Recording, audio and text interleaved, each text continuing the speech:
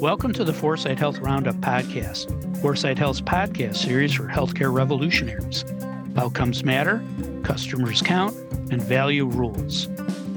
Hello again, everyone. This is Dave Burda, news editor at 4sight Health. It is Thursday, January 25th. According to my calendar, there's a full moon tonight. That could explain all the howling about General Catalyst's proposed acquisition of Summa Health. General Catalyst is a venture capital firm. It set up and owns a company called Health Assurance Transformation Corporation, or HATCO, to buy a health system. Summa Health is a health system. It's a not-for-profit health system based in Akron, Ohio. General Catalyst said last week that it's buying Summa Health for an undisclosed amount and intends to make Summa a wholly owned for-profit subsidiary of HATCO. They anticipate finalizing a definitive agreement in several months. To tell us if the stars are aligned on this deal are Dave Johnson, founder and CEO of 4sight Health, and Julie Murchison, partner at Transformation Capital. Hi, Dave. Hi, Julie. How are you guys doing this morning? Dave?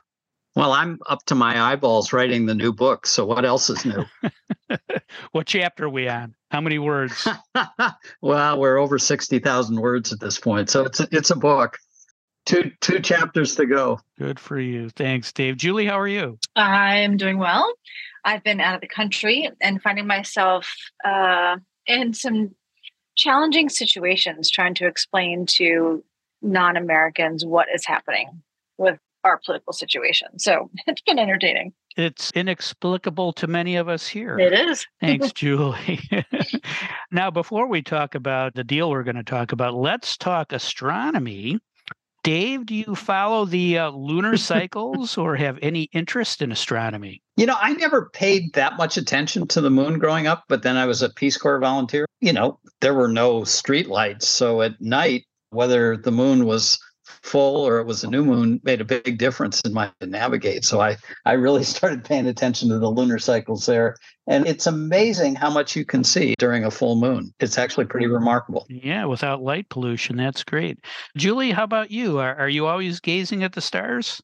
Honestly, I can't pick out a constellation to save my life, except for maybe the Big Dipper. But I do love the stars. And any shooting star really does get me. I mean, it's kind of amazing. But my son Henry loves astronomy. So, you know, there are star lovers. Really? That's very cool. Yeah, I watched a meteor shower once on a camping trip with my youngest son when he was in Boy Scouts, and it was truly amazing. It went on for over an hour, and it made me feel just how truly small we are in the universe. So let's talk about how small or big this General Catalyst Summa Health deal is in the healthcare universe that we live in. Dave, give me 2 or 3 critical success factors you're looking for, and tell me how you would measure the success of this deal a year out or maybe 5 years out. First and foremost, I love that this is a for-profit acquisition. That means they're going to start paying taxes and there'll be a nice foundation that the community can use for its true betterment. So right off the top, you got to like the deal for those reasons.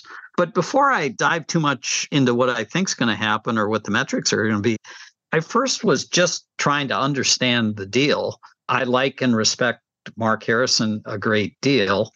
And so I went back to the October announcement when they created HATCO and just kind of read some of the language in there. And they talked about a much needed blueprint for a healthcare operating system, the need for an Amazon-like ecosystem.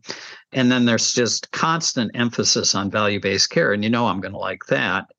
So they set up as the 3 goals of HATCO to develop and execute the transformational journey for their network of health systems, now over 20, catalyze the health assurance ecosystem, and they've got dozens of companies that they've invested in there. And then the third goal, which is the one that got everybody's attention, was to acquire a health system. And the goal was to get true alignment between all the stakeholders, to have very patient capital because you can't transform healthcare overnight, to focus on platform innovation, not just cutting costs, radical collaboration, and then, again, that decisive shift to value-based care. And when you kind of think about it, health systems are really just hospitals and clinics. And as we're talking about value-based care and the push to consumerism, they need to figure out how to expand their service offerings to include health and well-being. They need to go all in on consumerism. And all of that aligns with my new favorite acronym, which I introduced you both to last week, the CB2E2, cheaper, better, more balanced, easier, and empowering. And my guess is Hatco is going to try and do all of these things with Summa. Now, as part of the book, which I'm up to my eyeballs in, I interviewed Pete McKenna earlier today on a chapter called The Aggregator's Advantage. And so Pete and I were talking about the bespoke app that Baylor Scott and White has developed to really put themselves in direct connection with consumers. And I think there's a lot of alignment with what BSW is trying to do and maybe ultimately what Hatco's trying to do with Summa. So when Pete became CEO 2 years ago this month, he had written a mission statement and came out with a new mantra for the organization, which was empowering you to live well. And the way he described that was as a hard shift to transitioning responsibility and capability for care to consumers.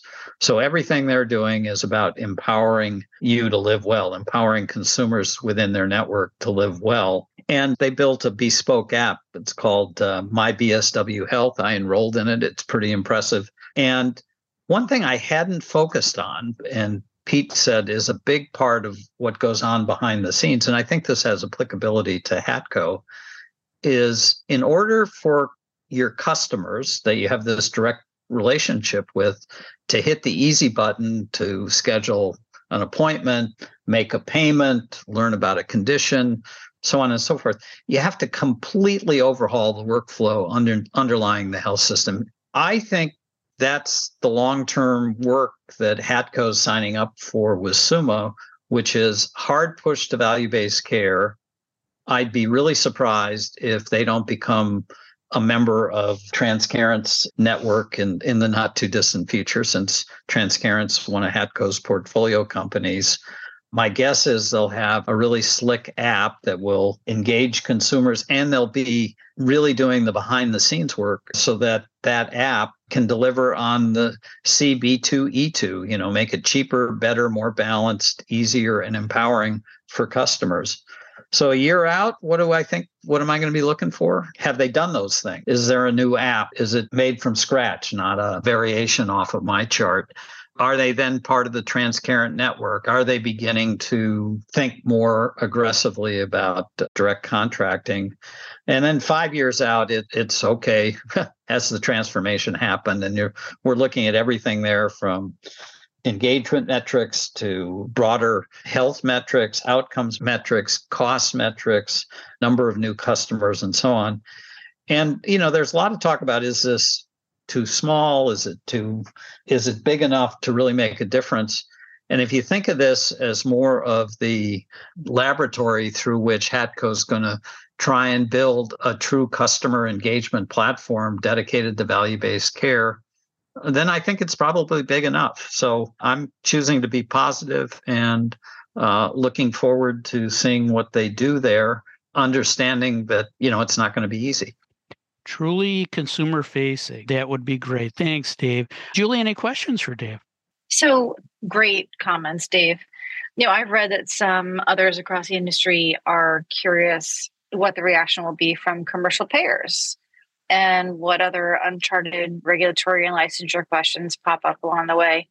Do you have thoughts on either of these, or did any other reactions catch your eye? A good healthcare administrator was somebody that had great relationships with doctors, particularly the high volume admitters. And the word no wasn't even part of their vocabulary when they interacted with these people. And when you look at the type of shift that Hatco's trying to make at Summa, they're shifting away from this physician as customer and director of patient volume into one where consumers ultimately, or consumers through employer-sponsored plans, become the determinants of where and how they get their health and wellness services. And that opens up entirely new competitive channels. And so from the commercial payers perspective, they want the customer relationship too. And I do think the health systems, at least right now, are better positioned than the health insurance companies. So it wouldn't surprise me if the insurance companies are worried there.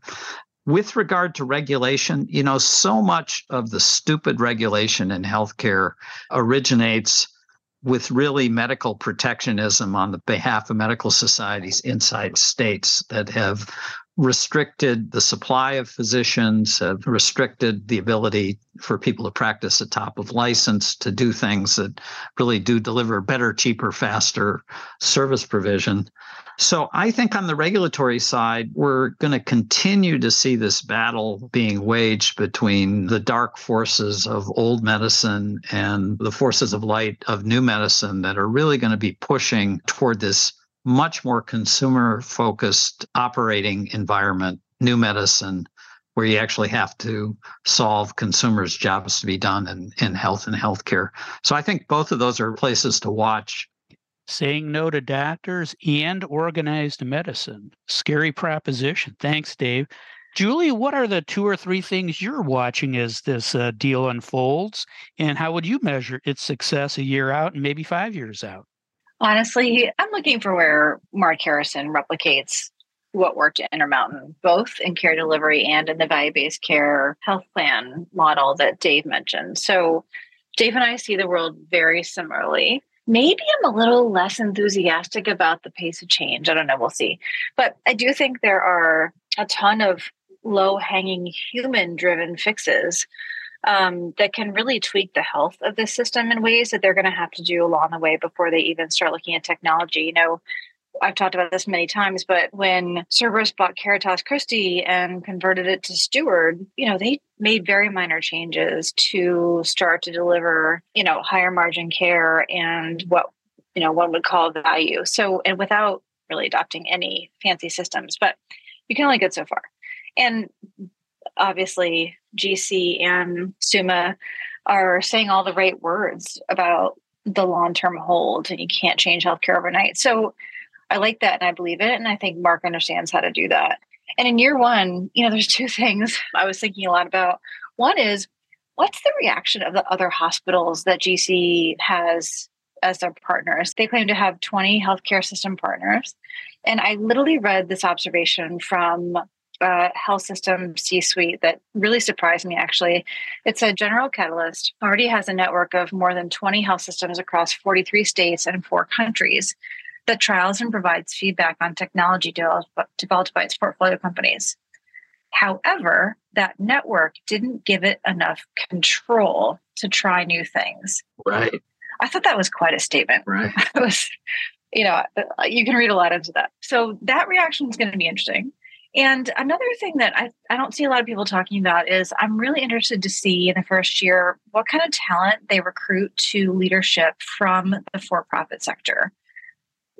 Will they go long on this, and in what positions? Where do they see the nuanced needs for for-profit experience in a not-for-profit model? Is that just in finance? Is that in clinical operations? Like, what does that really look like to do what they're, claiming to try to do here? So that's a few of the initial things. 5 years out, I'm going to look at things like patient mix changes. So many health systems are trying to really go broader on their commercial population to share the balance of their current government payers.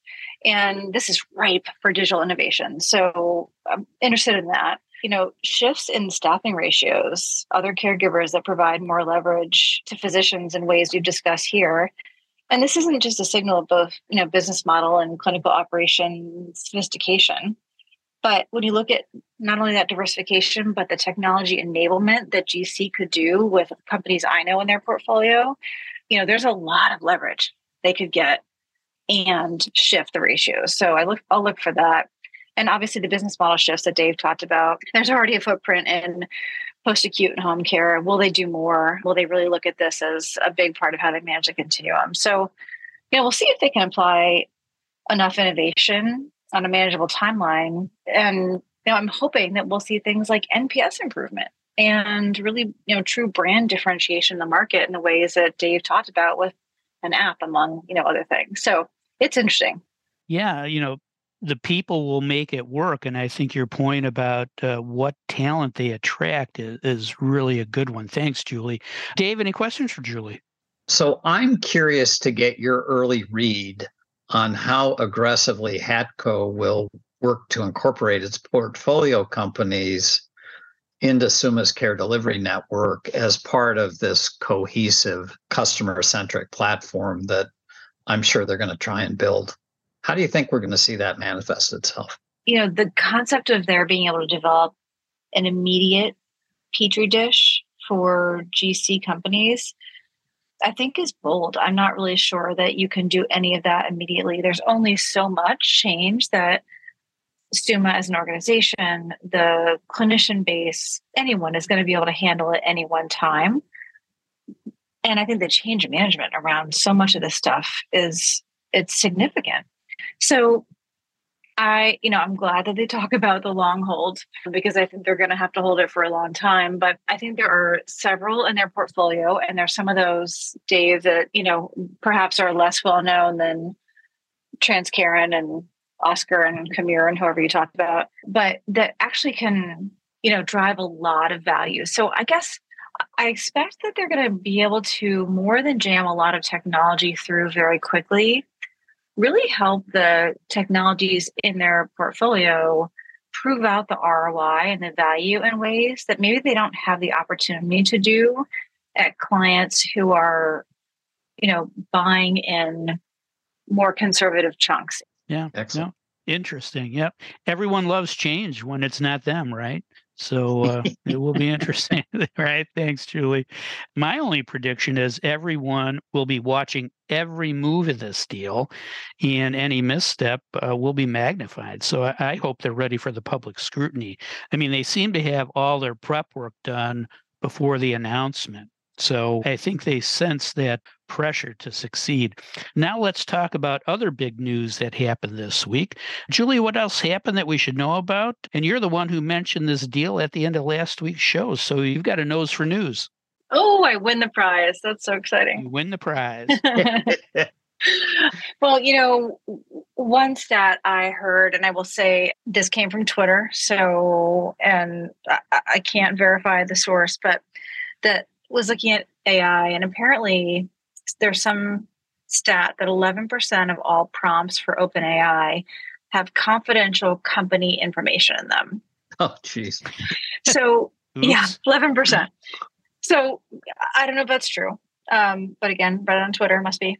And, I think healthcare is just like the rest of the world is starting to really dig into, they're seeing the issues in AI in ways that we're only sort of talking about and maybe hysterical about in some cases. But healthcare is actually so excited about AI, and you're seeing so many companies that are starting to really kind of break through, like the Abridge Epic deal, and there's a lot of excitement. So I think we're going to start to see more talk about AI in healthcare in big ways, where the to your point, Dave, last week about Professor Galloway, like others are starting to kind of pull back and say the incumbents have it. Interesting. Well, yeah, that could be a daily topic. That's For great. sure. Good stat, Julie. Thank you. Dave, what other news caught your eye? I continue to marvel that it's almost as easy now to edit genetic code as it's computer code. And another example of that this week, there was this 11-year-old boy from Morocco with congenital deafness. He actually never went to school and invented his own sign language. Somehow he ended up at CHOP in Philadelphia, and they manipulated the one gene, which is called otophirlin, which caused the congenital deafness, and he can now hear, and there's no sound that he doesn't like. So the ability for us to go in. Ooh, I love that. Yeah, and play with the genetic code in ways that improve people's lives is pretty remarkable, notwithstanding all the other issues surrounding it. Wow. Yeah. Yeah. Hand in hand with AI, it'll be interesting the next 10 years. That's great. Thanks, Dave. And thanks, Julie. That is all the time we have for today. If you'd like to learn more about the topics we discussed on today's show, please visit our website at 4sighthealth.com. And don't forget to tell a friend about the 4sight Health Roundup podcast. Subscribe now and don't miss another segment of the best 20 minutes in healthcare. Thanks for listening. I'm Dave Burda for 4sight Health.